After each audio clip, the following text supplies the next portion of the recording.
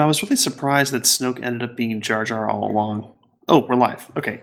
Hey, folks. Welcome to another episode of Biomass. We're on episode 186, I think.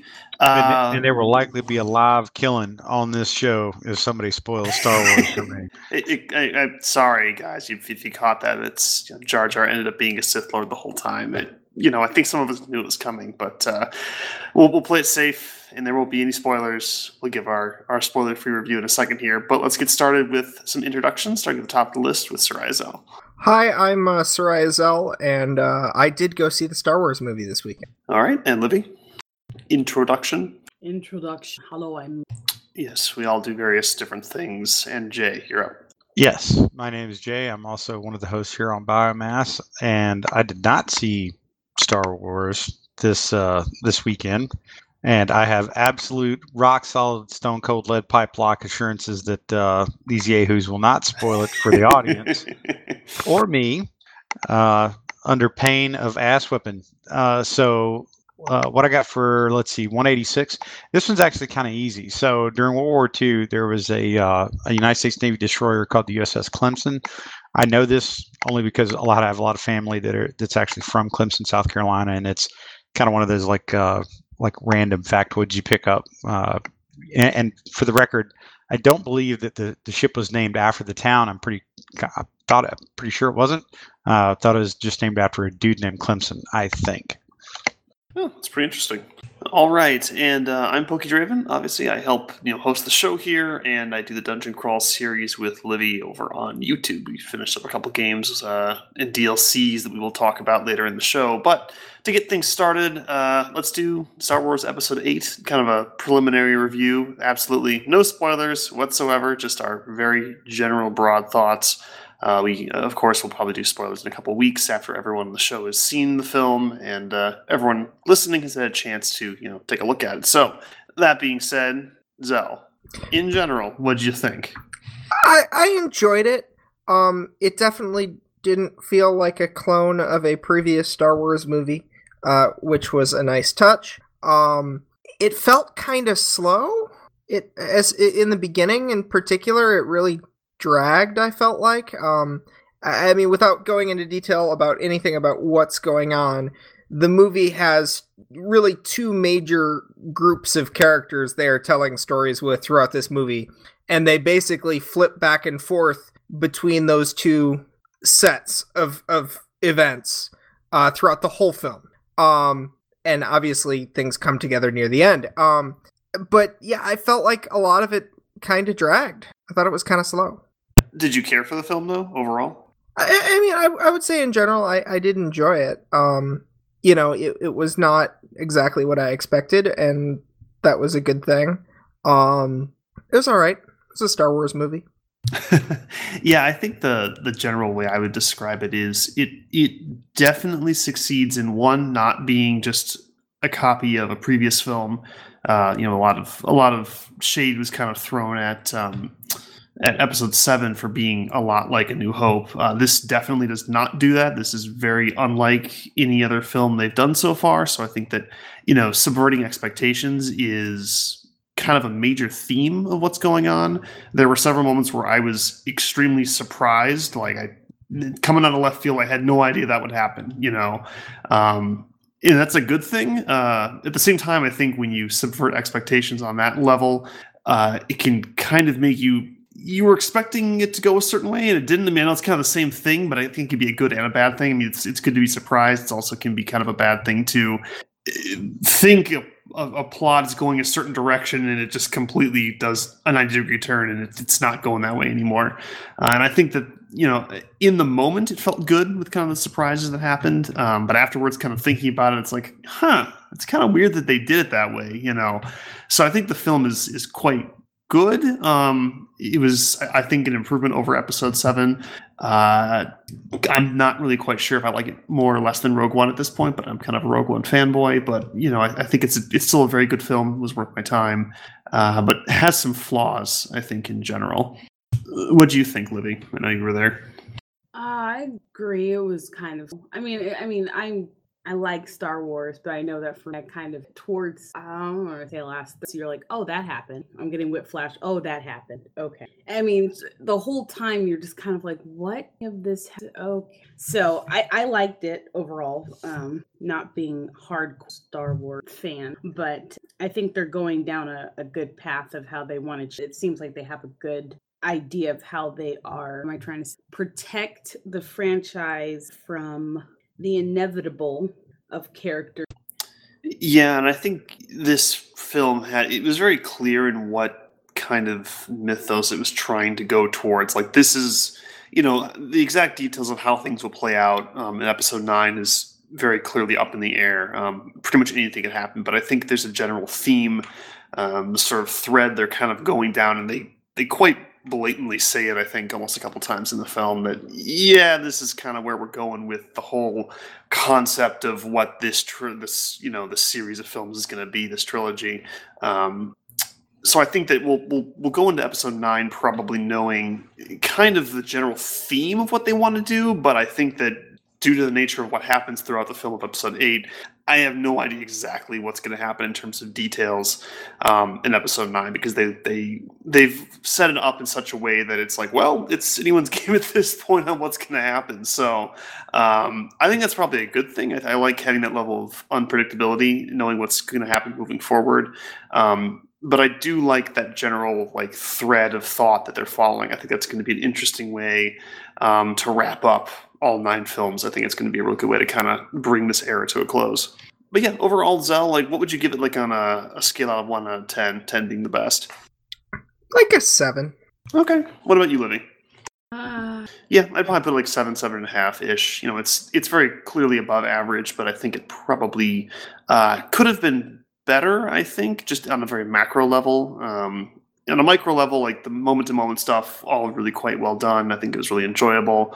But on a macro level, it's it feels a little weird on certain points, but it wasn't to a degree where I felt it ruined the film. So, very much worth the time.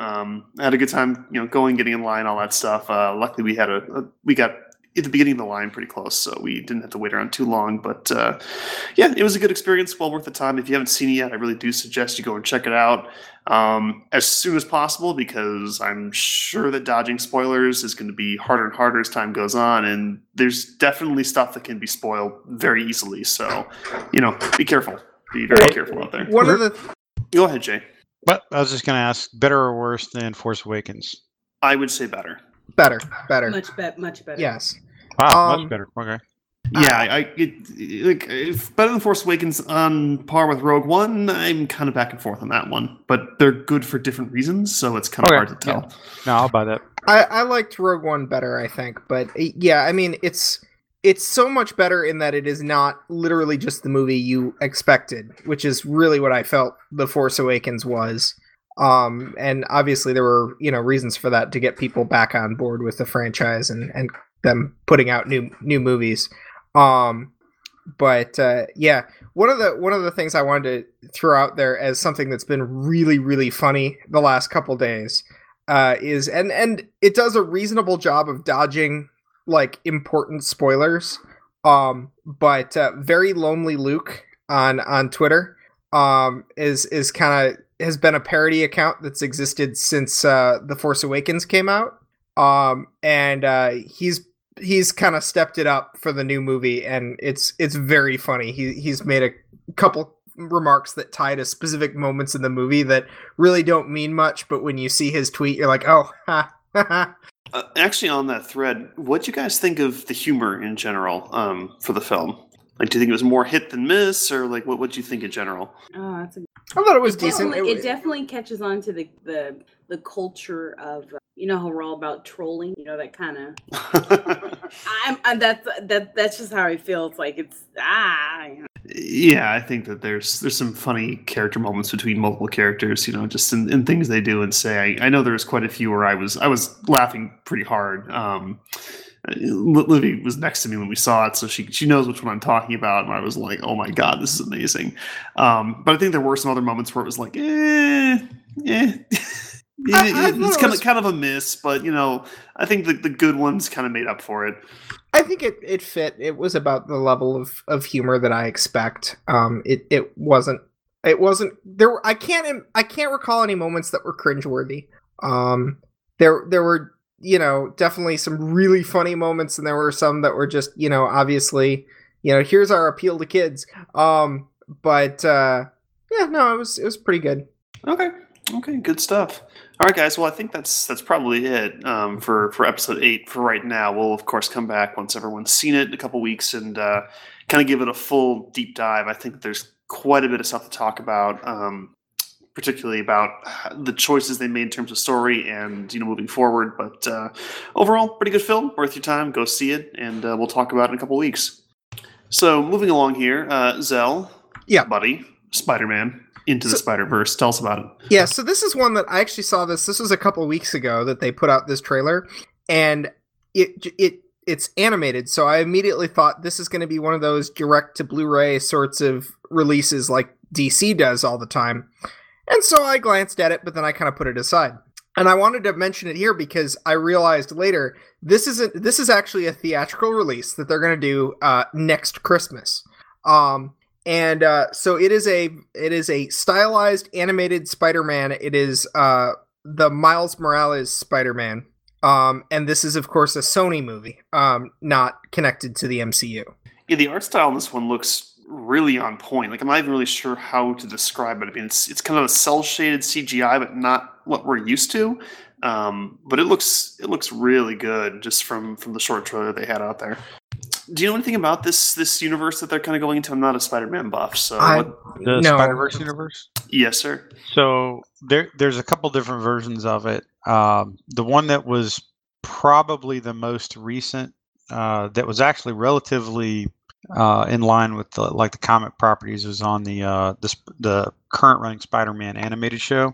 So long story short, bad guy gets a hold of basically, more or less, Rick's dimension gun, for lack of a better term. And he needs to collect up, I think, DNA from multiple different types of Spider-Mans. So he starts popping through the different sort of multiverse, and there's like a ton of canon multiverse Spider-Man. There's the Peter Parker. There's a couple, 3 versions of Peter Parker. There's Miles Morales. There's a like a noir Spider-Man, like Spider-Man by Gaslight kind of thing. Spider-Man 2099. Then there's like a Spider-Ham. It's like a pig dressed up as Spider-Man. It's actually like a canon. It's all these anthropomorphic, Marvel characters in this one world. There's a ton of different ones. There's one where all the gender roles are reversed, and it's like I can't remember her name. It's not Peter Parker, but it's basically Peter Parker as a girl. Just flipped all the genders in the universe. So there's quite a few, and it's following, I think, Norman Osborn as in one of his versions of the Green Goblin, of which there's multiple Green Goblins. So, and there's like a medieval knight Spider-Man. There's quite a few different flavors of him. But long story short, it's sort of a chase between the Spider-Man Prime and the Green Goblin, not Prime, but a different one, a much more powerful, almost like Hulk-like looking one, as it bounced between the multiverse. And the animated version was actually really good. It was pretty solid, and it unfolded over like several different 20-minute episodes on Saturday mornings and stuff like that here in the last year or two. I am unsure if that is what this is going to be, but I suspect there's going to be some pretty strong elements of it. Yeah, I mean, it looks interesting. Like I said, it's unusual to see, an animated, and I'll say adult film, I guess, because it looks like it's a little more mature, but, it looks good. It looks good. It'll be interesting to kind of see how that goes. And it looks like Christmas 2018. Is that right, Zell? That's what it says, yeah. And yeah, this just looked like the sort of film that they do, like the direct to disc, direct to streaming sort of animated movies like DC does a lot of, and Marvel used to do a few of.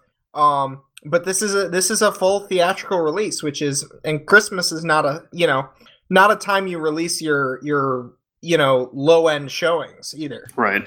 Yeah, the animation style in this is very unique. It is very cool. Yeah, I was kind of taken back by it. I was like, oh, shit. You hear Spider-Man animated film and you kind of expect one thing, and this is definitely not it. It's very on point, very cool looking. So, I do suggest you guys check out that trailer because it's hard to describe, but it's worth it.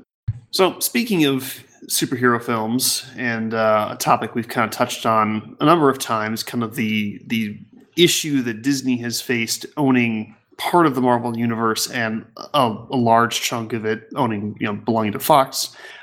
Disney is now officially looking at purchasing 21st Century Fox to kind of rope in all of the properties they have, which is, as we know, extremely extensive. So I think Jay and Zell kind of brought this one up. So what's the kind of details on this one? This is a pretty big deal. Well, so I think a lot of us will focus on, they get X-Men and Fantastic Four back because that's kind of what we think of.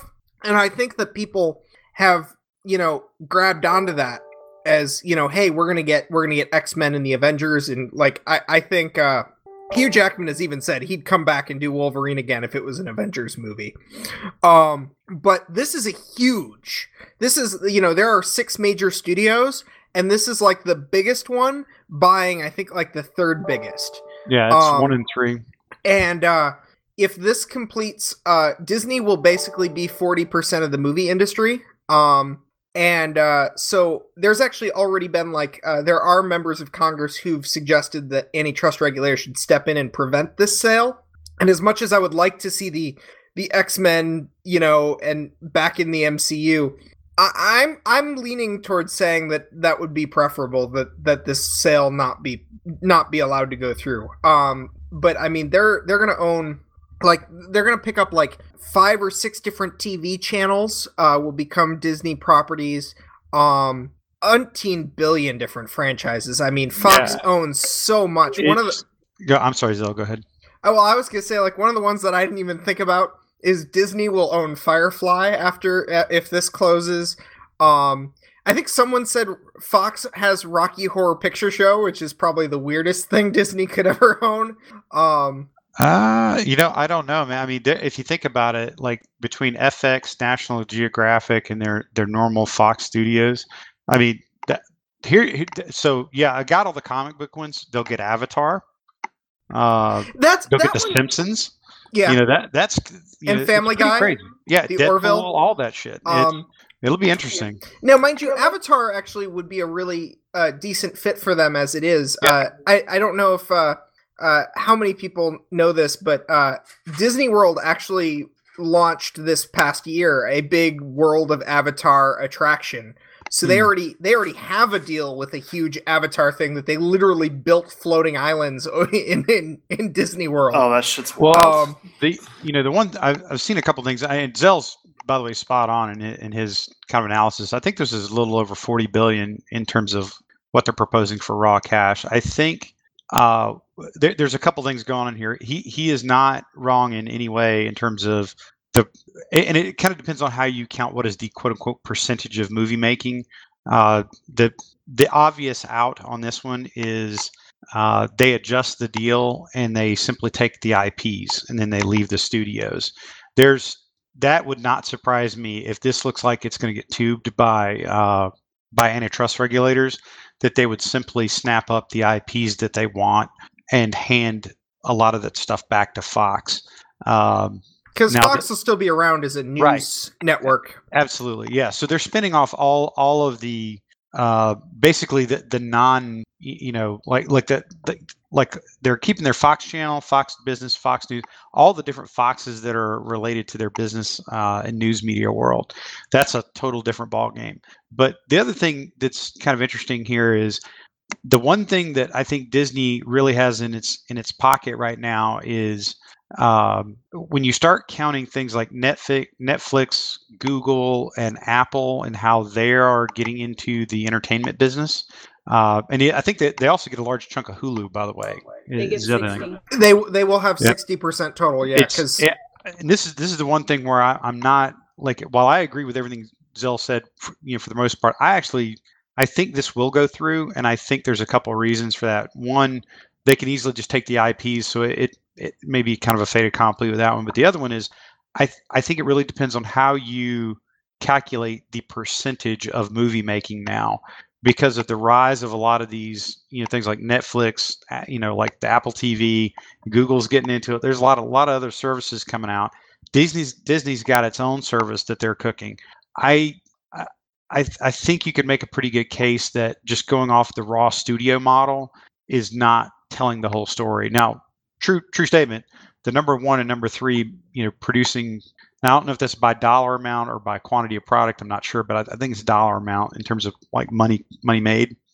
That's a big bite when you take the number 1 and number 3 and put them together. But I don't know that entirely gets them to the point where it's going to stop you from stop the deal going. Because at the end of the day, you're really talking about just intellectual property and the rights to things for the most part. There's clearly some studio assets that like physical assets that go with this, but that's not really what most of this money is going for.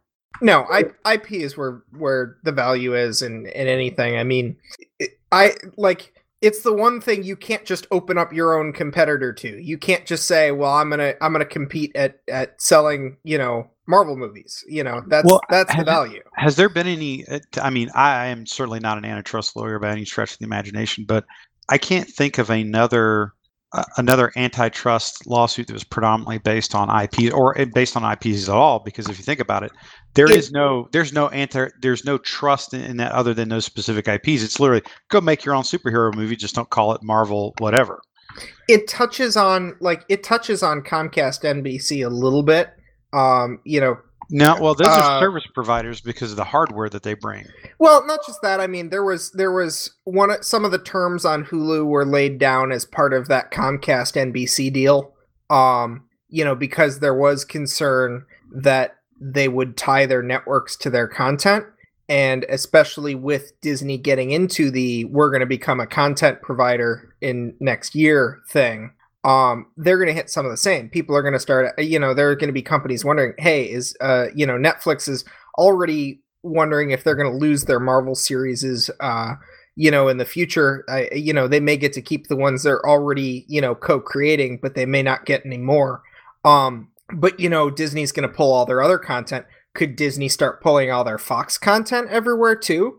Those are all big questions. I think you could, but here's the thing: as long as companies like Hulu, Netflix, and Apple TV, hell, even Sony Entertainment have exclusive offerings, I don't know how.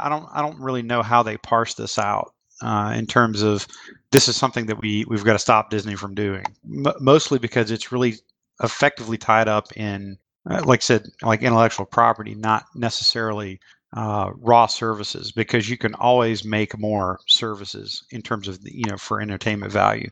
You're talking about how many people are, if you think about it, this is a small part of it, but one of the arguments will be how many people are allowed to make Marvel movies? Well, it's the people that own whatever those rights are. And how do you stop people from accruing all the rights to those things? Because it wouldn't take much for a lot of really tricky lawsuits to go flipping around. Like, hey, well, so Warner Brothers is the only people who can put out DC product? Well, kind of right now, yeah. So that's I like I said, I think in some way, shape, or form, this is still going to go through. It may not look like what they're saying it's going to be now, but I think a lot of this will go through. If for no other reason, it'll be the properties that they pick up. And Disney's actually already trying to parse out how they would do some of this in some of their press statements. I mean, they think what they see is Hulu exists pretty much in its current form, that's designed for more like adults or like really like all comers. And then you've got their specific Disney offering that is probably, in the grand scheme of things, not that much different than like the Disney Channel. It is a very specific to their Disney branded products that's probably more kid friendly. And I could see that kind of vein in terms of some of this stuff, but I really can't see somebody going to war. I just don't see the U.S. government saying, hey, you can't have all this whole huge stack of intellectual property. There may be some controls on how it gets moved around, but even that is, I think, fraught with danger just based on how rapid content generation and really content consumption is changing right now. Yeah, we'll see. The other thing is that this is one of those things where people will ask like, well, what does this mean for this right now? What does this mean for this right now? Yeah, nothing, because it's going to be 12 to 18 months till this closes.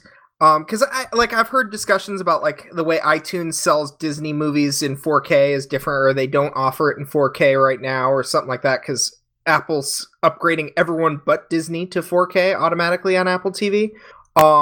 And people ask like, well, how will that affect, our Fox shows? I'm like, well, for a year and a half, it's not. So it's going to take some time for this to all get sorted out.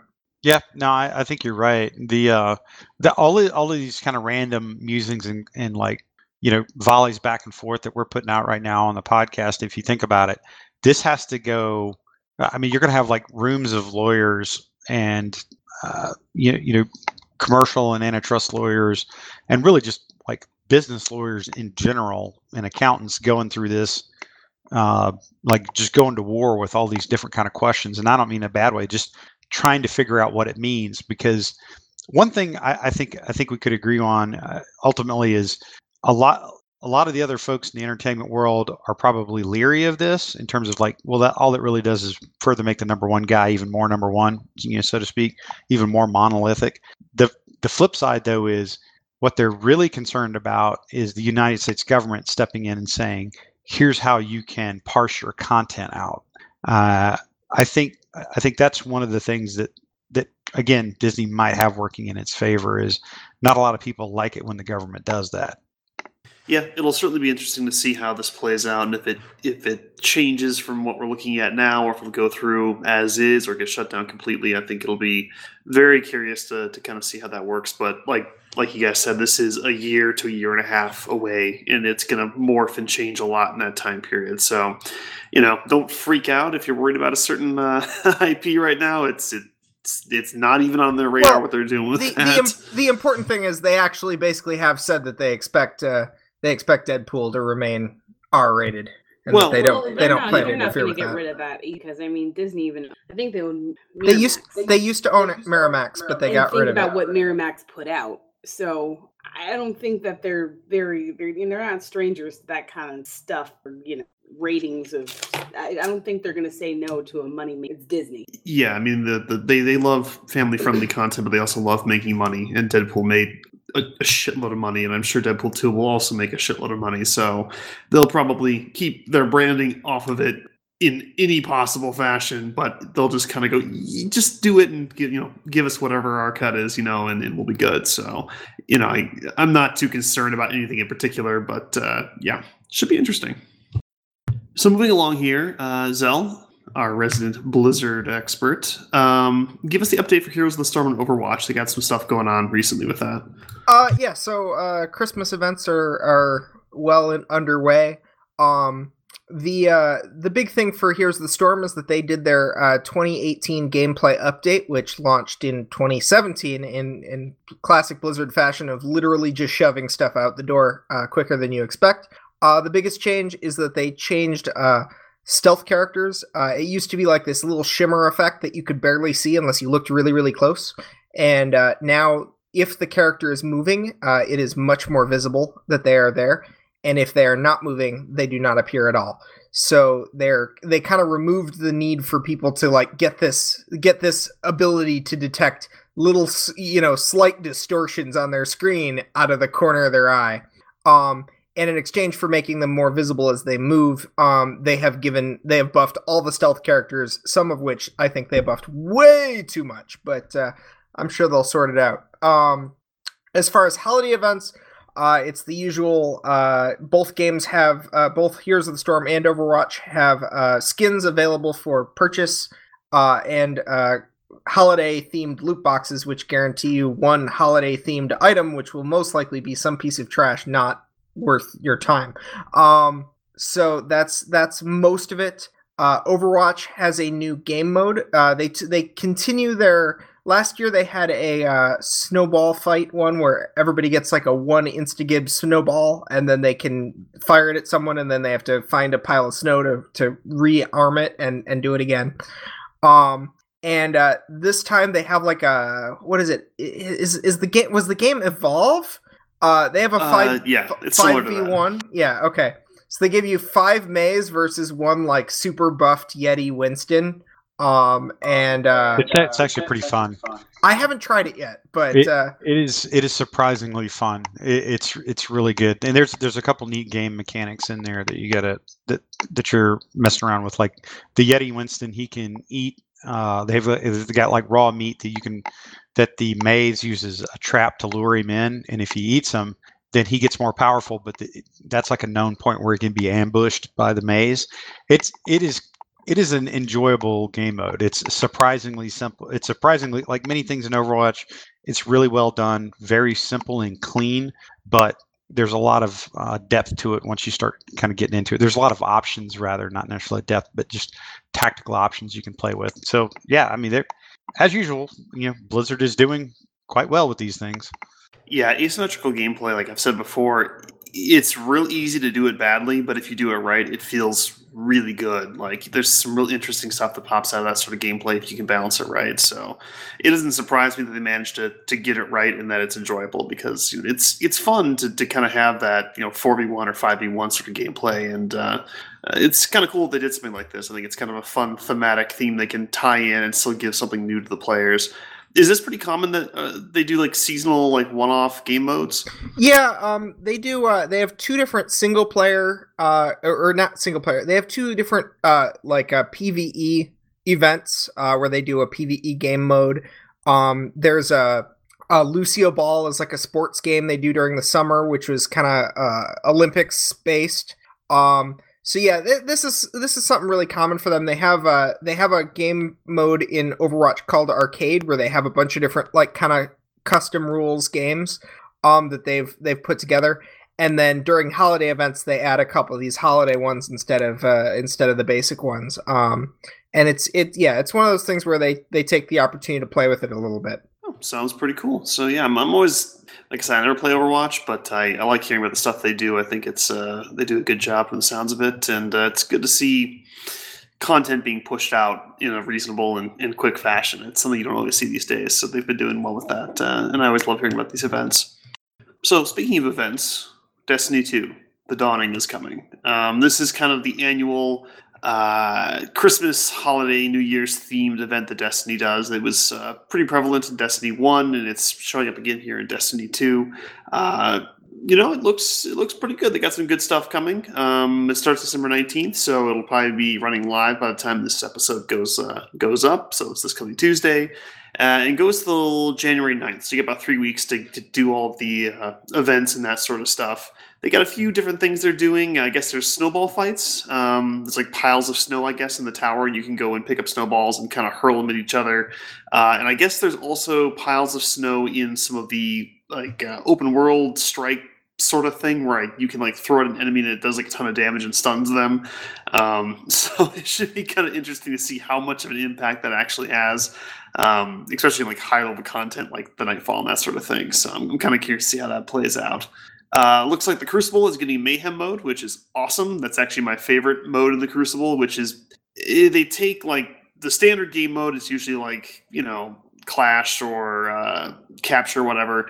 But then they turn it into this like really insane thing where like your grenades cool down like 4 times faster than normal, and there's supers that like you get like 7 supers in a round. Like it's total chaos, not balanced at all. It's kind of one of those all over the place game modes, but it's really fun because you feel like really powerful and you die all the time. But it's kind of a nice change of pace from a less tight competitive mode to just something that's absolutely insane. You can do some crazy weird builds with it, and I really enjoy Mayhem. I popped it quite a bit in Destiny 1. I always logged in to do it then, so I'm really stoked to hear that it's coming back for the Dawning event this coming week.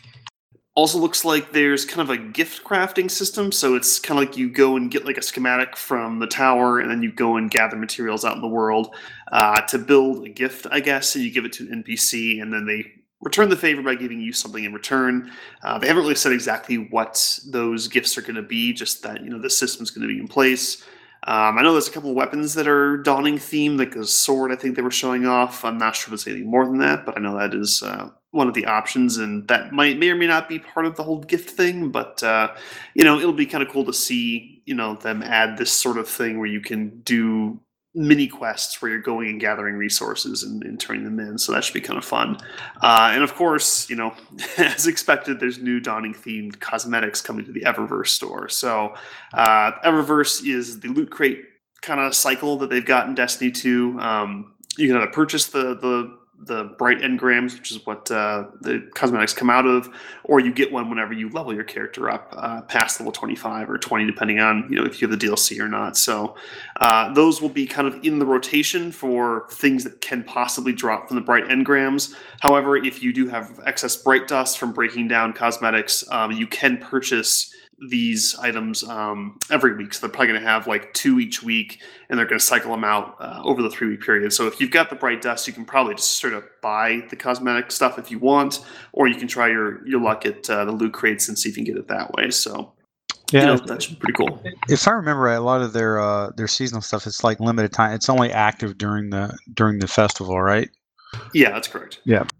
Yeah, so I saw a couple pictures of some of them. They look pretty good. Just randomly, as kind of continue to play around it and like look at some of the things that they've added in with the Curse of Osiris. A lot of their decorative items are exceptionally well done. They have a lot of ornaments for more of the weapons and a lot of the armor now. It's actually, some of it looks really, really sharp. It's pretty impressive. And if they could just fix some of the kind of the gameplay activities, which they've absolutely come on board and kind of categorically said, they are working on, that they acknowledge that some certain things need to be changed. I think they're basically following the current mode of they're relearning everything they learned from Destiny 1. Rough launch, a lot of goodness in the game, but they need to fight through that to get people attracted and keep coming back. They're really good at these seasonals, though. I think Blizzard by far is probably the best game studio out there with a kind of a games as a service model that brings people back and back with their events, their seasonal events. Destiny relies way too much on their weeklies, so to speak, or there's always something going on about once a week. There's like something, but it sort of saturates you. Whereas something like, I think they had a winter, a spring/summer, and I think they had a Halloween thing. I think they only did about 3 in Destiny. Whereas Blizzard is a little bit more, there's 4 seasons, we have 4 events, this is how this is going to go. And if they can kind of make this into something a little bit more fun, I think it'll be good. I am kind of interested in how the snowballs are going to work in all fairness.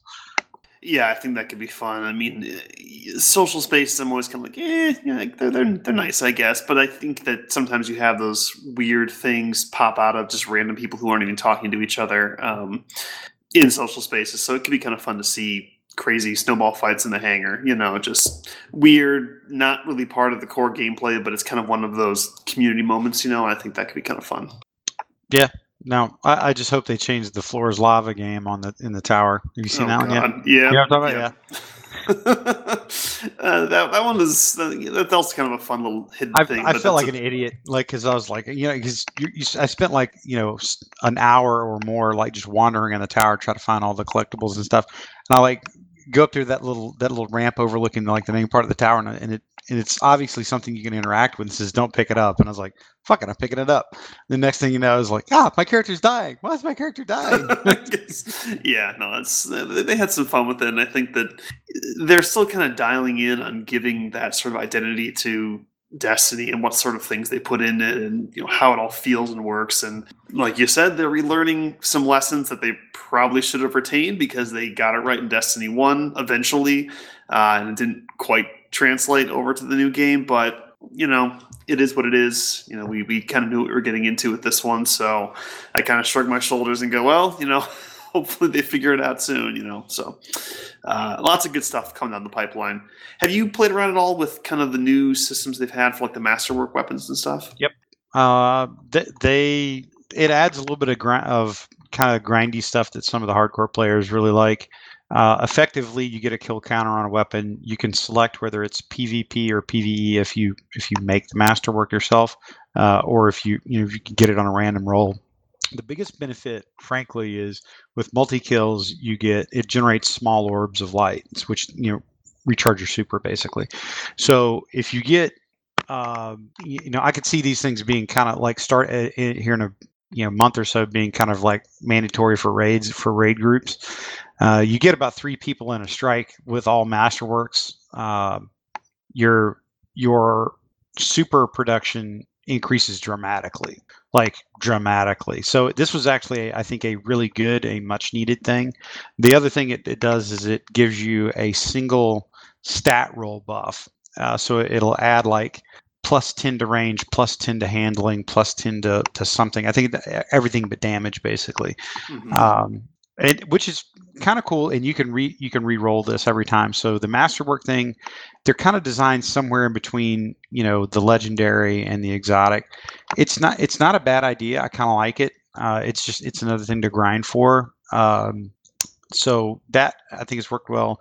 They did a whole lot of tuning on a variety of things, which you would expect in their first major, content dump patch, whatever you want to call it. So there's a lot of things that it got kind of tuned up and generally in a good way. So things are working pretty well. And you can also do they call them the prophecy weapons. So in Osiris, once you get access to the lighthouse on Mercury, you basically get these lost prophecies from Brother Vance, who is a total tool bag. Yes. You get those, and then you go out and you collect other forms of, as I like to refer to them, space vegetables. So you collect any number of these different things in the world, generally through strikes, crucible, activities in the world, not so much finding them. You go add the appropriate cookbook components to the Lost Prophecy box that you get, which then in turn turns into something you can take over to the forge, and it generates a weapon for you. The weapons themselves, I've got about 4 of them right now. They look really cool. Their art style is really, really neat. So imagine like a hand cannon all vexified, or a sword the same way. They're quite neat visually to look at. Stat wise, some of they're kind of like most weapons, most legendaries. Some are really good, some are meh, okay. I haven't seen any of them that are horrible. So they do seem like they're, as far as I can tell right now, I would say that most of them are probably worth the grind. The cool thing is, if you get through most of them or all of them, you get the 11th prophecy, and it generates a quest that has a really kick-ass piece of lore, like Destiny lore, associated with it that is absolutely it's like one of those where it's like, wow, that came out of nowhere. And if you can do that really well, why haven't you been doing some of these other things better? One of those kind of moments, which then leads you to a really, really badass weapon that you can get. But there's a short story arc that you get that is absolutely phenomenal, that has to do with a legendary guardian that you've heard about like numerous times in throughout the game in D1 and D2. Yeah, I was actually quite impressed with how they handled the adventures in Curse of Osiris, which is kind of leads you down that thread of thought with the particular part you're talking about. I think it almost felt like a second main scenario quest, the way they did it. It was actually done quite well. So they're getting there. It's improving, but yeah, the another verse, Lost Prophecy, is real interesting. It was very well done, very cool, very nice tie-in. I hope to see more of that in the future. But speaking of more story, it's actually one thing that they kind of talked about a little bit earlier this week was they are doing their first official webcomic for Destiny 2. And so this is actually going to be called The Fall of Osiris. It's going to be free, launching next week, which is probably actually this week, since the story came out a few days ago. What do you think? I've heard some mixed feelings regarding the people working on it and some of the other stuff they've worked on. Other than the fact that I'm aware they're doing it, I kind of know generally really the Fall of Osiris. It's a lot of those hints are in a lot of these lore tabs that they have, and a lot of grimoire cards from the original. If it's done well, it'll be good. I'm pretty familiar with kind of the story in terms of the background of Destiny lore, but it's effectively, it's. I think it's told predominantly, probably from the point of view of Ikora, I suspect, in terms of what went on that that made Osiris leave. So it's got the speaker, Ikora, Saint 14, Zavala. I don't think Cade was around at that point, or at least he wasn't the Vanguard. So that, like, you'll see, quite a few tried and true Destiny characters involved in like what led up to Osiris departing and kind of how it went down. Interestingly enough, the person that fired him, or at least that was tasked with giving him the message that he was no longer wanted, was Ikora. And that's actually discussed briefly in the game. And I assume that there will be that will be featured somewhat prominently. Do you know what format this is going to be on? Is it just going to be like on like Comixology, or how are they releasing this? It's just online, so it's probably going to be through Bungie.net, honestly. Okay. But yeah, we'll check. They haven't really given concrete details on when it's coming out or what format, but it is a webcomic and it will be free. So even if you don't have the Osiris DLC, you should still have access to this and kind of see what's going on. And it might make you a little more interested in that thread of the story, which was pretty good. I wish there had been more of it in the actual game, but if you are a lore buff or have watched some of the really good lore videos on YouTube and that sort of thing, they've discussed a lot of this in depth, and it's good stuff. So hopefully it goes well, and I hope they can kind of continue with this. Just it would be nice if you had more of it in game, but if it gets out there one way or another, I enjoy this sort of thing, so it should be good. Okay, so moving along here, Zell, buddy. Yeah, this is Star Citizen. There's gonna be a couple people who are like, "I told you." Money. So basically, the news item outright is that Crytek, which makes the CryEngine game engine, has filed a lawsuit against Cloud Imperium Games, alleging a variety of things: breach of license, copyright infringement, etc. And so what this breaks down to is that so Star Citizen is built on CryEngine. And cocaine and hookers. Yeah. So anyways, Star Citizen licensed CryEngine to use it for making the game. There were umpteen billion terms because, these engine deals are, heavily negotiated to be ideal for both sides. And there was a lot of things that Crytek actually did. Some of the early promos done for Star Citizen were actually done by Crytek, not RSI or SIG. This was supposed to really be a big deal for Crytek, which is not. Crytek has not been in a good place as a business. They don't have a lot of solid products anymore. The Crysis, the original game, was very notable. The sequels to it were not. I don't think they have very many companies using their engine still. EA was, of course, has Frostbite. Unreal is still the big one in the field, and so this is kind of a big deal for CryEngine, for Star Citizen to succeed here and use their engine. And then there's been a lot of different little cuts that they've taken from Cloud Imperium on how this has worked. One of the things that was expected, obviously, is they wanted to get their name out, and as part of it, and SIG has, as they've modified CryEngine to work for them, Chris Roberts has started referring to what Star Citizen runs on as like Star Engine, like their own little custom fork of it, and they've actually stripped a lot of Crytek's logos off of Star Citizen that were there originally. And additionally, I know we talked about this when it happened, Amazon has a fork of CryEngine called Lumberyard, and it's free. And there was a point several months ago where Star Citizen, where they said, we're switching from CryEngine to Lumberyard. So Crytek basically lost out completely at that point. And that may have actually been against the terms of their original license for CryEngine, which was supposed to, get them a game made on their engine. Another big one is that when they first, came up with Star Citizen, it was going to have a single-player campaign called Squadron 42 and multiplayer, and it was sold as one product. And then they switched it so that Star Citizen was the MMO-ish thing. Squadron 42 was a separate single-player game, but they never licensed CryEngine for Squadron 42, but they did keep developing Squadron 42 as well as, using CryEngine for it. So Crytek has a lot here that they're going on. They're saying, they decided to produce a game they didn't get a license to produce with our engine. They broke the license terms for the one they are developing.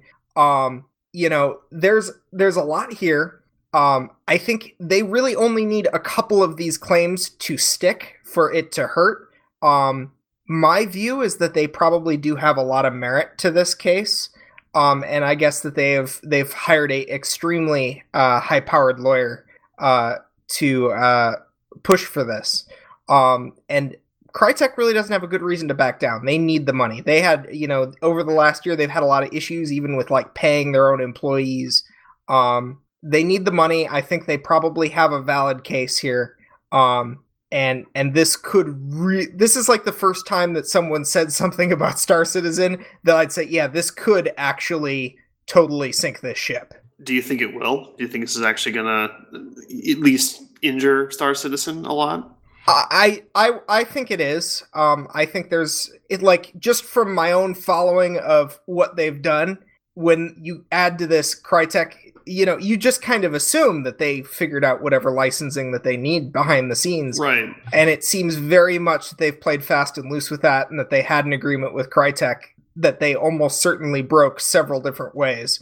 So I think it could do a lot of damage. Whether or not it'll bankrupt them, it really depends. The heavily critical people towards Star Citizen, particularly Derek Smart, have given the indication that, they think that Cloud Imperium's running on fumes to begin with. And if that is the case, this will completely screw any chances they had at keeping things held together. Whether or not that would, if that happens, if they lose this case, whether or not that would kill Star Citizen outright, I don't know. I think there's a lot of value in the property in terms of there's, the work that's been put into the game so far. I think if somebody had, with less feature creep, wanted to go and take what there was and polish it out into a real product, I think they could do it much cheaper than than Chris Roberts would. I would have to assume that if they managed to bankrupt Cloud Imperium Games, that Star Citizen's assets would be auctioned off. And so some other game studio might pick up the whole franchise, IP, assets, and all for a bargain price. That's a possibility. But it's really too early to say how it's going to go at this point. Obviously Cloud Imperium said, we think this is a meritless lawsuit and we're going to fight it and this and that. The same boilerplate you get from anyone who just got sued. So yeah. Yeah, because if they go down and fail to deliver a product, that's going to be a real fun shit show to watch, with all these people that have sunk all of this money into this product, and it's like, oh, sorry, we're closing shop. Well, Crytek got all that money. Yeah. And it's one of those things. I've never made the assumption that any spending that I did on it was a guarantee. Right. It's crowdfunding. It's, they were talking about, they wanted to build something that was the sort of thing that was crazy. Nobody sane would go and say, I'm going to fund building this as a company. And that's why I backed it. I know that it's a far reach thing to do what they've said they're going to do. And if they fall short, they fall short. And I'm not gonna pitch a fit about it. It definitely would be disappointing if what killed it was them screwing around behind the scenes with business and licensing terms, as opposed to just not being able to do it or not having enough resources to do what they were trying to do. That would be disappointing. But there's also there's the possibility that some other studio could buy it and turn it into something really great. That Chris Roberts might have screwed along failing to do for the next 3 or 4 years. Yeah, that's a possibility as well. We've seen some other products that have, been purchased and ultimately got pushed out with, a pretty solid product, even though the previous owner had been kind of dragging it along for a decade, looking at Square Enix.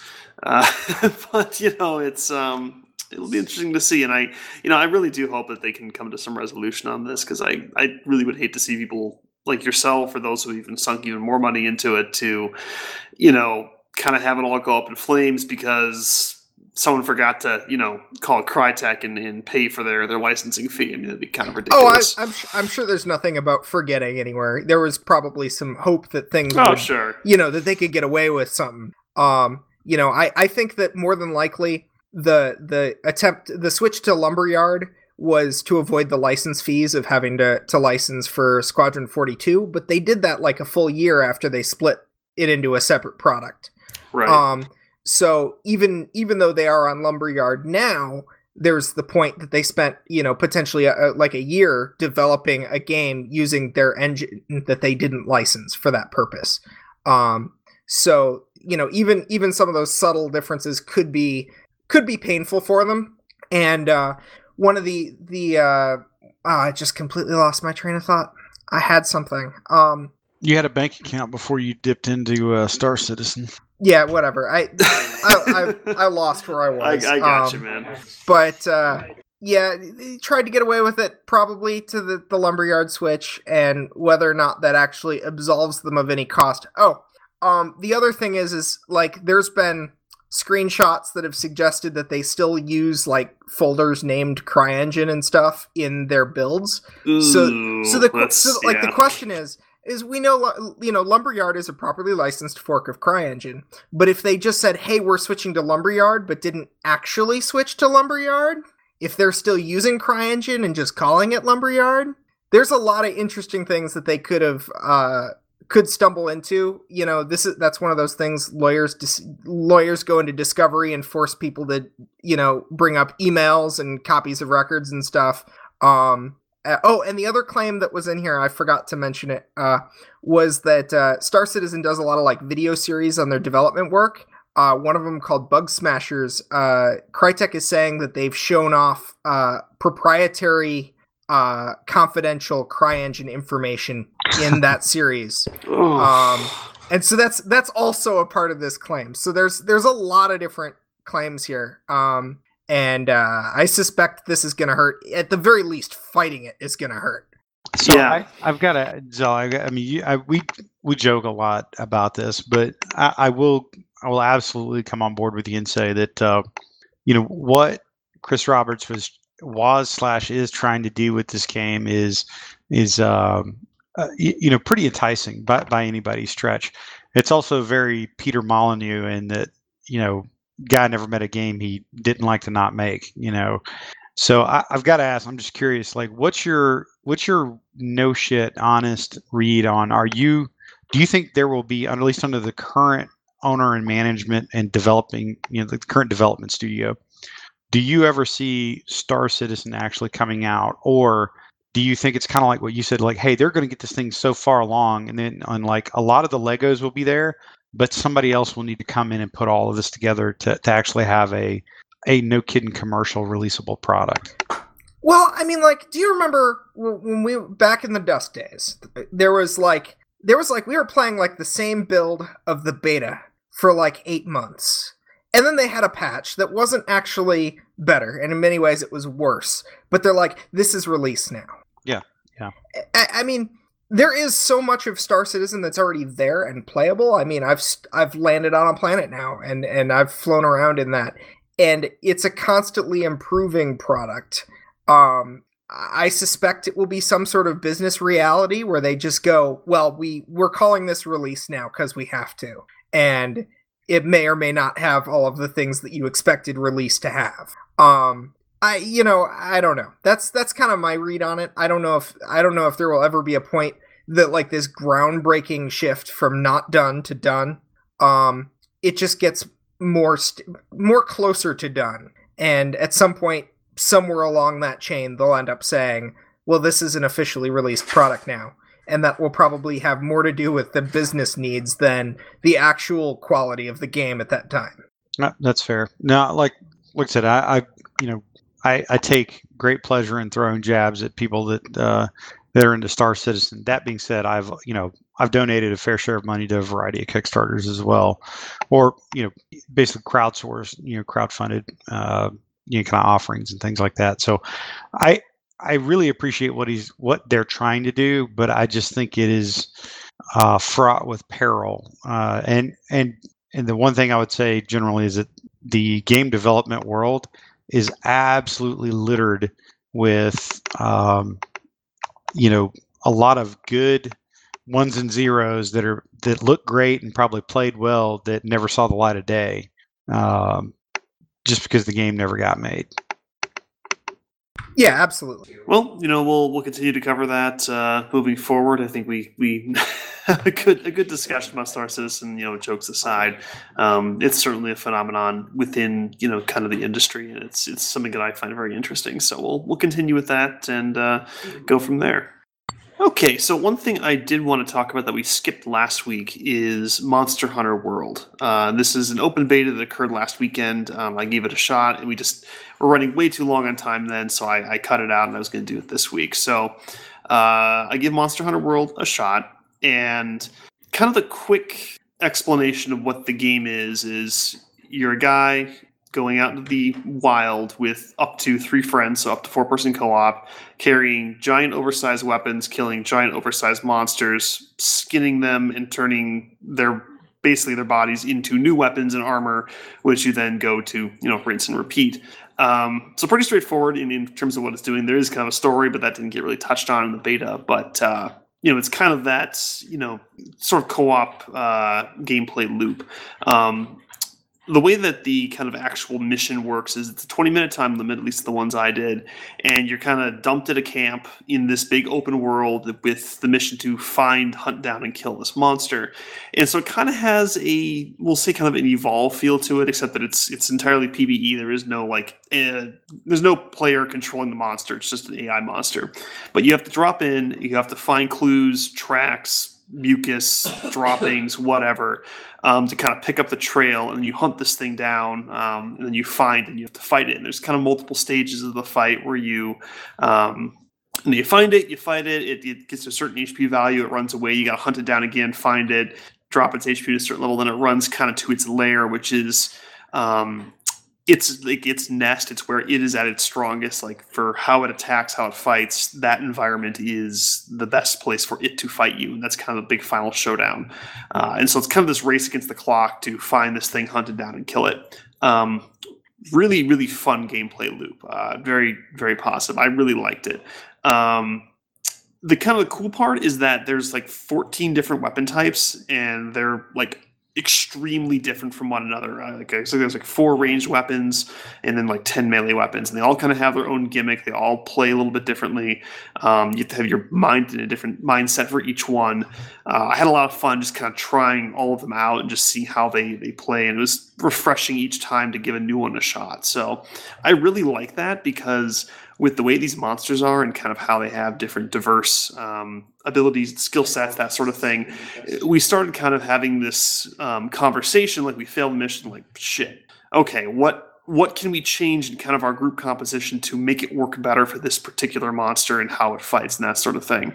I really, really enjoy that kind of level of strategy and working as a group and trying different things, and like, you're going to do this, you're going to do this, and you're going to switch to this weapon or try this tactic. And, that kind of happened organically. It was really fun. I really liked it. That was awesome. One kind of interesting bit is that the game has something that's called like friendly fire, in that you can't hurt your allies, as in you can't actually make their HP go down by hitting them with your weapon, but you can trip them up and knock them around with it. So if you've got this big long sword and you're swinging it around and you hit the guy next to you, he's going to get thrown across the room. So you really have to think, like, do we have too many melee guys? Where does this person going to stand? Is this guy going to attack the head and this guy's going to attack the tail? Because we don't want them too close to each other and tripping each other up. And it kind of had this other layer of gameplay where you had to kind of think about, who's going to do what, and really be careful about, you can't just swing around like an idiot. You got to actually really strategize and play in a way that's going to be beneficial to the group and not screw up what everyone else is trying to do. So the communication on that was really key. Really fun, just a really good experience. I was actually really surprised. Monster Hunter is a very long-running franchise. It's been mostly on like mobile titles like Vita, Nintendo handhelds, that sort of thing. I think this is the first one that's actually been like a console release, and so it's coming out on PS4, Xbox One, and PC. So it's on everything. But the game looks fantastic. It plays really, really well. The gameplay kind of reminds me a little bit of an older game I played called Phantasy Star Online, where you would kind of run around and fight monsters, and it kind of had this combo system where you had to, pick and choose your weapons and kind of combo things properly. And it was really, really fun couch co-op. We played it on the GameCube, and this kind of brought me back to that sort of feel, but a little more advanced, more intricate, which is good because PSO, as much as I loved it, was very simplistic. So this was extremely refreshing. I was very surprised. I really, really enjoyed it.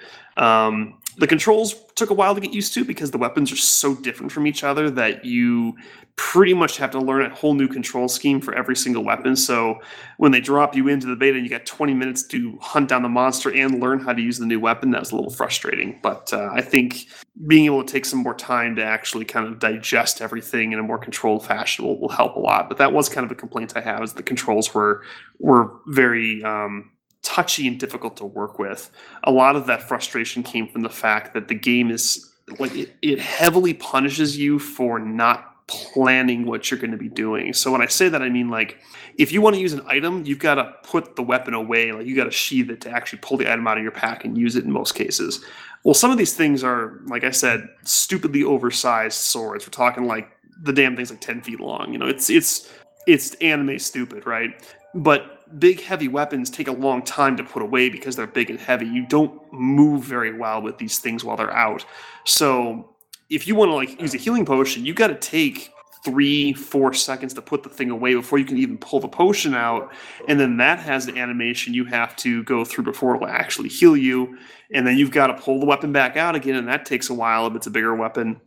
Or if you want to sprint, you got to put the weapon away. You can't move very quickly with the thing out. So a lot of it is you need to know where you need to stand and how to block and how to dodge roll in a way that's going to allow you to keep doing damage, because you have to put the thing away and sprint away. It's a 15-second investment.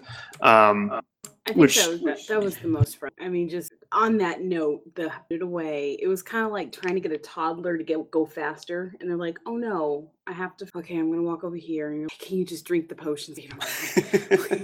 My favorite is when I accidentally hit the cook meat command, and it literally there's like a T-Rex eating my brother and throwing Livy into a wall, and my character literally puts my sword away, whips out a chair in a fucking spit, and sticks like a hunk of raw meat on and starts cooking it over a campfire in the middle of a fight. I'm like, what am I doing? That is legit. So everyone's dying. And then it was like, you might as well finish because you're gonna get better healing, but you're just like, Yeah, no, there was some pretty funny moments where I'm like, what the hell is going on? Why am I cooking food all of a sudden? So like I said, the controls were kind of the biggest problem with that, and that just made kind of the limitations of the game a little more frustrating. There's a lot of moments where we were like, damn it, I just wanted to dodge roll, and I ended up putting the sword away, and now it's like I gotta pull the thing out again and take the time before I get hit by the T-Rex I'm hunting. And that was kind of frustrating. I think that's probably the learning curve of the game is really getting a feel for how each weapon type works and how it's going to play and how it's going to feel and what you can do and how fast you can do it. In many ways, it's a lot like Dark Souls or Demon Souls or Bloodborne, where it's like timing is everything. You have to know exactly what you're capable of doing, and don't put yourself in a situation where you're going to swing at a bad time and get absolutely pummeled, because the game is deliberate. Most of the weapons are very slow and deliberate, and there's some quick ones out there, don't get me wrong, but a lot of the bigger ones that do a lot of damage, if you screw up, it really punishes you, to a point where the game even says, here is the difficulty level for this weapon type. If you're a beginner, don't use this thing. You're going to get your ass kicked. But some of them are a lot more easier to use. So, it's kind of got that high skill, high reward sort of thing going on. So if they do another beta, I do suggest people get in there. Don't listen to the difficulty suggestion. If it says this is great for beginners, start with that thing, because I picked one that was unbeknownst to me difficult to use, and I was like, I don't even know what I'm doing anymore. So that's my word of advice if you do give this one a shot. But honestly, the beta convinced me that I really want this game. Frustrations aside, it was really, really fun. I was having a blast doing it, even if we were kind of struggling on some parts. But the core loop, the systems it had, kind of that ability to master weapons and learn their animations and that sort of thing, it really appealed to me. It was a very good experience, and I thought it was awesome. What about you, Libby? Did you care for it? I liked it. Like you said, the frustration you had, and I wish that they would give you, and I know this is because they were running a better idea of what the weapons were you were using. I think there was a lot of debate of what actually am I using, because I think the arrow was a gun. It was just really weird. Yeah, the bow gun. Yeah. Other than that, I thought it was good. I would still play it / actually buy it because it's a different. Yeah, it was a lot of fun. Like I said, frustrations aside, I think this is a kind of game that if you are familiar with the series because you've been playing it for years, it's probably real easy to pick up and just go with it. But for us, neither of us had played a Monster Hunter game before, so going in blind was kind of like, whoa, there's a lot to take in here. So that is a hurdle to get over, but I think that it'll be worth it once we kind of get past that. So I'm looking forward for this one to come out.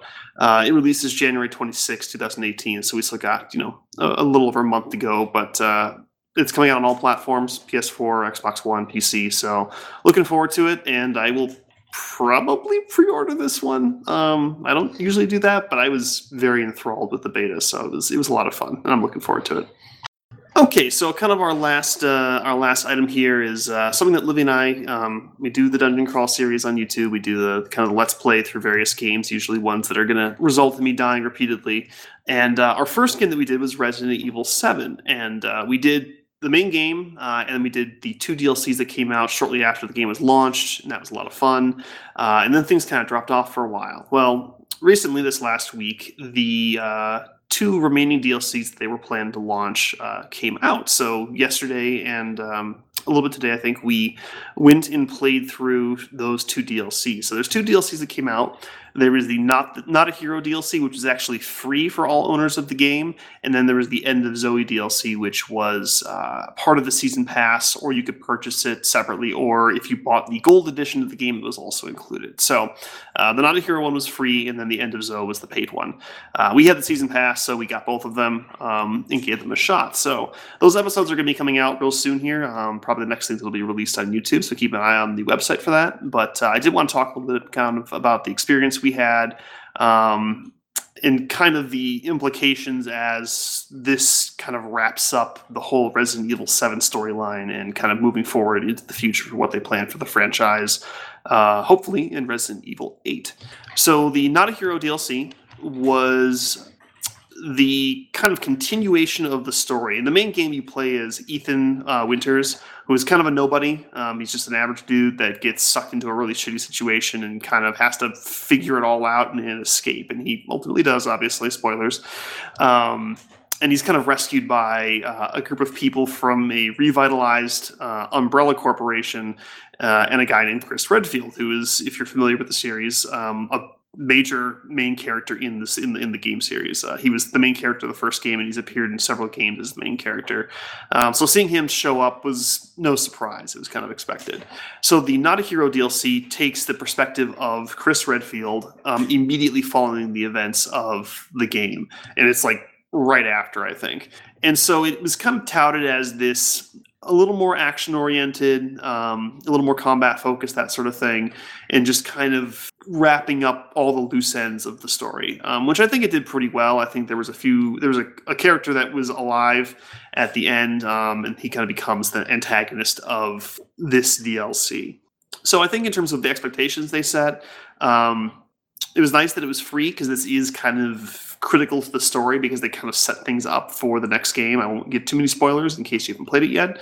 But I think that it was good to have this one be free. The quality was actually surprisingly good. I think we did it in 2 episodes, but I think it was a little over an hour and a half for all of the content. So not a ton of content, but for a free update, it wasn't bad. We had a lot of fun doing it.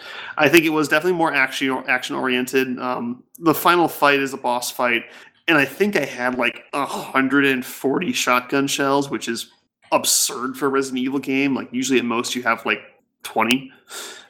So you could pretty much go in and just use your guns willy-nilly. Like, you could gun your way through everything. It maintained a lot of the same systems that the previous main game had, but it added a few gimmicks, which are kind of fun. And lets you kind of be more of a military badass and just go through and gun everything down, which was, it was refreshing. It didn't step too far away, I think, from what they did with the main game, which is kind of bring it back down to ground level and make it a little less ridiculous. Like, no joke, Resident Evil 6 had a T-Rex in it. It was that stupid. So they kind of got away from that in 7, which is very refreshing. I know we've talked about, how that was kind of a highlight of the game, was that it was very down to earth.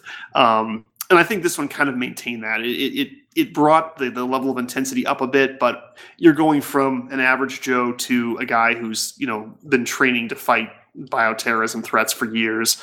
You're going to feel a bit of a difference in what they're capable of, and I think that came through in a reasonable and expected fashion. So, what do you think, Livy, in terms of how the Not a Hero DLC played out? Did you feel it stayed true to kind of what 7 was trying to do?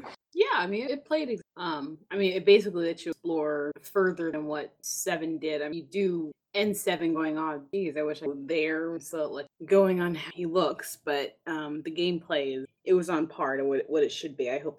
Yeah, it felt good. Like I said, it was kind of a more intense version of what the main game was, and it still felt really good. And it was good to kind of have that closure to the story and kind of set things up for what's gonna hopefully come next, because I do want them to continue with this thread. So then we get to the End of Zoe DLC. Yes. Talk about Joe. Talk about Joe. So Joe Baker is Jack Baker's brother, and Jack Baker is one of the primary antagonists in the main game. Joe is not infected with the bacteria, which is causing all of the shit, so he kind of shows up several weeks after all of this has gone down. So this is a few weeks after the Not a Hero DLC, and he finds Zoe Baker kind of out in the swamp, and she's been crystallized. If you've played the main game, you understand why that happens. I won't get into that because it's not important unless you've actually seen it. But he finds her and he's like, oh, well, Jesus, what the hell happened? He has no idea what's going on. He just knows that there's these monsters roaming around, and he's like, well, my niece here is obviously in trouble. She's still alive, but clearly there's something wrong with her. And so it kind of goes into this plot of he's trying to find medicine to get her cured and that sort of thing. Fine. Okay, that makes sense. The thing is that Joe Baker is this grizzly old hillbilly badass, and guns are below him. You literally go through the entire DLC punching these mold monsters in the face, snapping their necks, and spearing them with throwing spears. Like, you pretty much just, hook, jab things heads off. It's completely ridiculous. And then at some parts, it actually turns into this, Southern style brawl in a ring where you're basically, going toe to toe with this kind of elite zombie who's taunting you, and you're just, beating the shit out with your bare fists. And so it's ridiculous. It goes from I'm very weak and I'm scavenging from supplies and trying to craft bullets so I can survive, to Joe Baker doesn't give a shit about anything, and he's just going to punch everything to death, like punching gators to death that have been infected. It's insane. It's off the wall, and you don't think it's going to get any more crazy, and then it does, because you get a particular weapon which is even more ridiculous. I'm afraid that this one kind of started slipping back into some of the insanity that the previous games had. It was kind of funny, but at the same time, it was like, really? We went from this kind of really down to earth, you feel vulnerable, you're really struggling to survive, to I'm just punching zombies' heads off, which is satisfying, but also kind of ridiculous. So as a DLC, is a short little story. I think we did it in an hour and a half. It was, again, kind of short. Fine. I just hope they can kind of keep it out of the main games. I want them to maintain that very down-to-earth feel in the next game. And if they want to do something kind of silly with DLCs that are an add-on, fine. But I hope they don't get too ahead of themselves again and start getting weird like they did with 6. What do you think, Livy, of the DLC, the End of Zoe?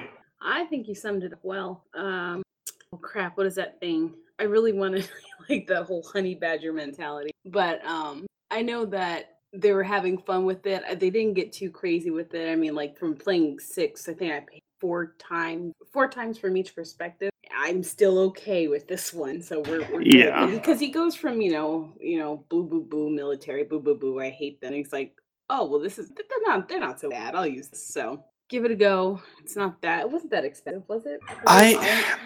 Honestly, I wouldn't. You can buy it individually for like $15, but I think the season pass, which gets everything, is like 25. It might be even less now. I wouldn't buy these a la carte. I think I just get the whole thing. 'Cause, I mean, if you've watched the Dungeon Crawl series, they've got some interesting things that are included in that season pass. It's probably worth it. We were kind of talking about as we were playing, and then that some of the DLCs they have are outside the normal gameplay cycle.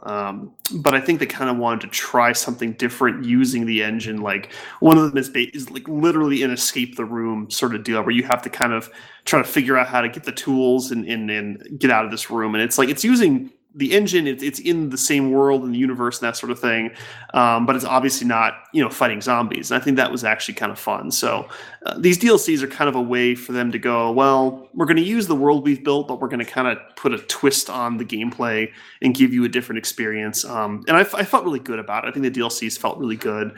As I always say with DLCs, are you getting like dollar for dollar the best value? Probably not. You're probably getting a little screwed, but at the end of the day, if it's $5 extra from what it probably should be priced at, what's the big difference here? So I think that the DLCs in general for Resident Evil 7 were quite good.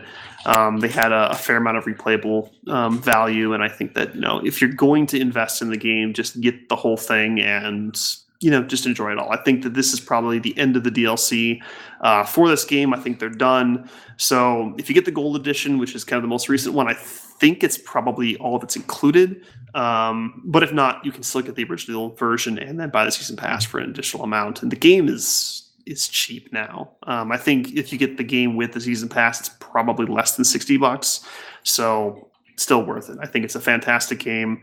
A real good return to the roots of the series, even with a little bit of craziness at the end there. And overall, it was a good experience. I think it was a good game to kind of start our series on, and it was good to return to it. But I think we're done with it, and looking forward to the next one when it comes out. With that said, guys, I think we are good for topics here. So we're going to go into some shout outs. Unless you guys had anything else you needed to touch on. Go for it. Okay. So my shout out is I had an awesome lunch today. Livy and I went to Gen Korean barbecue. I've never been to a Korean style barbecue before, but if you aren't familiar with it, basically you sit down and there's like a grill in the middle of the table and you just order meat and other things, and they just bring like raw steak, raw chicken, that sort of thing, and you cook it on the grill in front of you to however you like it to be cooked. And there's different spices and sauces you can put on it. You can kind of make it the way you want. So are you saying you go to a restaurant for you to cook your own food? Yeah, exactly.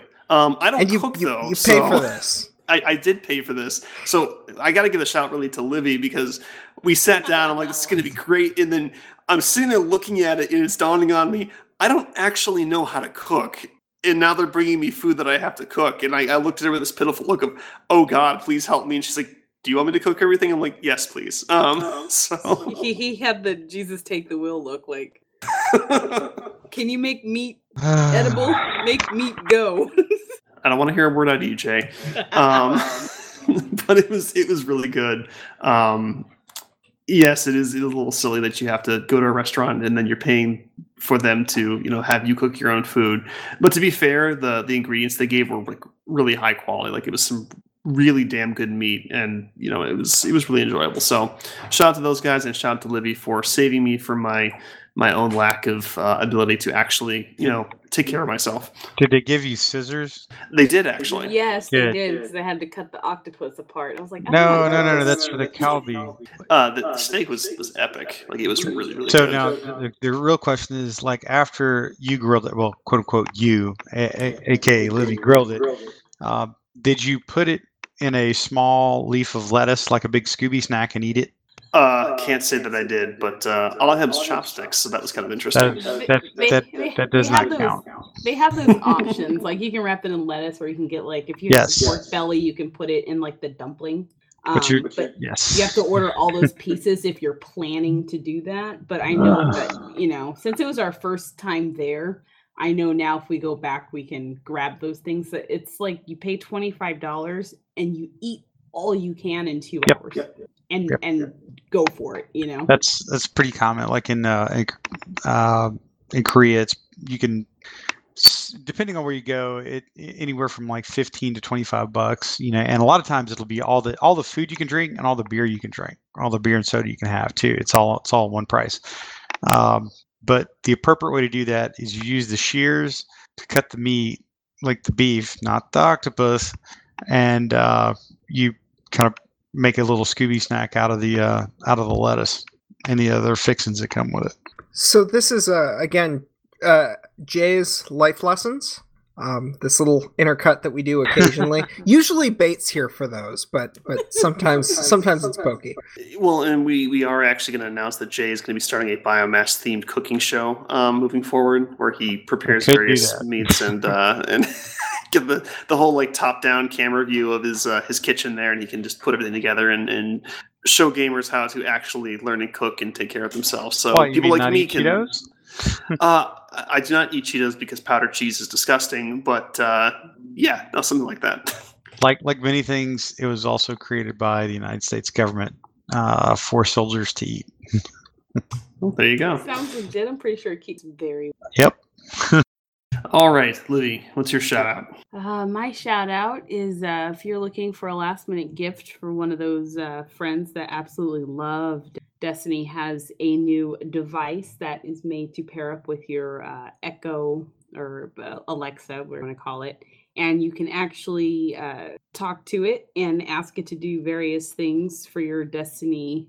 It's kind of like, I want to say it's like a voice activated Destiny. You can ask it to load up your raid loadout and change it inside Destiny game. You can ask it all kinds of different things. It seems like they put some of the Grimoire information in there.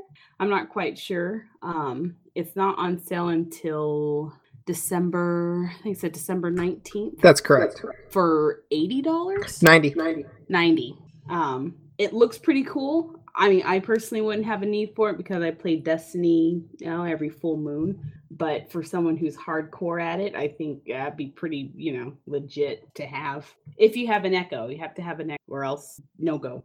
And to clarify, it is literally like a physical ghost that sits in your desk and lights up, and then you talk to it, and it will manage your inventory using the Destiny 2 skill for the Alexa. So yeah, it looks really nice. Buy it just to have the freaking ghost. I don't know. Like, I don't need the game, but you look pretty cool. Okay, Zell, you're up. What's your shout? So we talked about last week about the world's greatest Christmas movie, which is of course Die Hard. And I've actually seen there's been there's always kind of some comedy that shows up around this time. Netflix tweeted out that in response to the death threats that they've received for not recognizing Die Hard as a Christmas movie, that they wanted to say that they do not respond to terrorists. But Dish Network actually collected up some statistics to prove that it is definitively a Christmas movie. And they specified that last year, approximately 1.3 million Americans watched Die Hard on Christmas Eve, which was more than the Santa Claus or Home Alone. And that more people watched this than on Christmas Eve than Love Actually, more than Miracle on 34th Street. All sorts of titles. They have the number of hours of Die Hard that have been recorded on Dish DVRs on Christmas Eves. It's entertaining. This was the Tech Eris guys had this posted up, and I wanted to share that. There it is mathematically. The world's greatest Christmas movie. It's mathematically a Christmas movie. Okay. All right, Jay, you're up, man. Yep. Okay, so shout out. There's a guy by the name of Stipe Miocic. Some of you may know who he is. I doubt anybody else on this podcast does.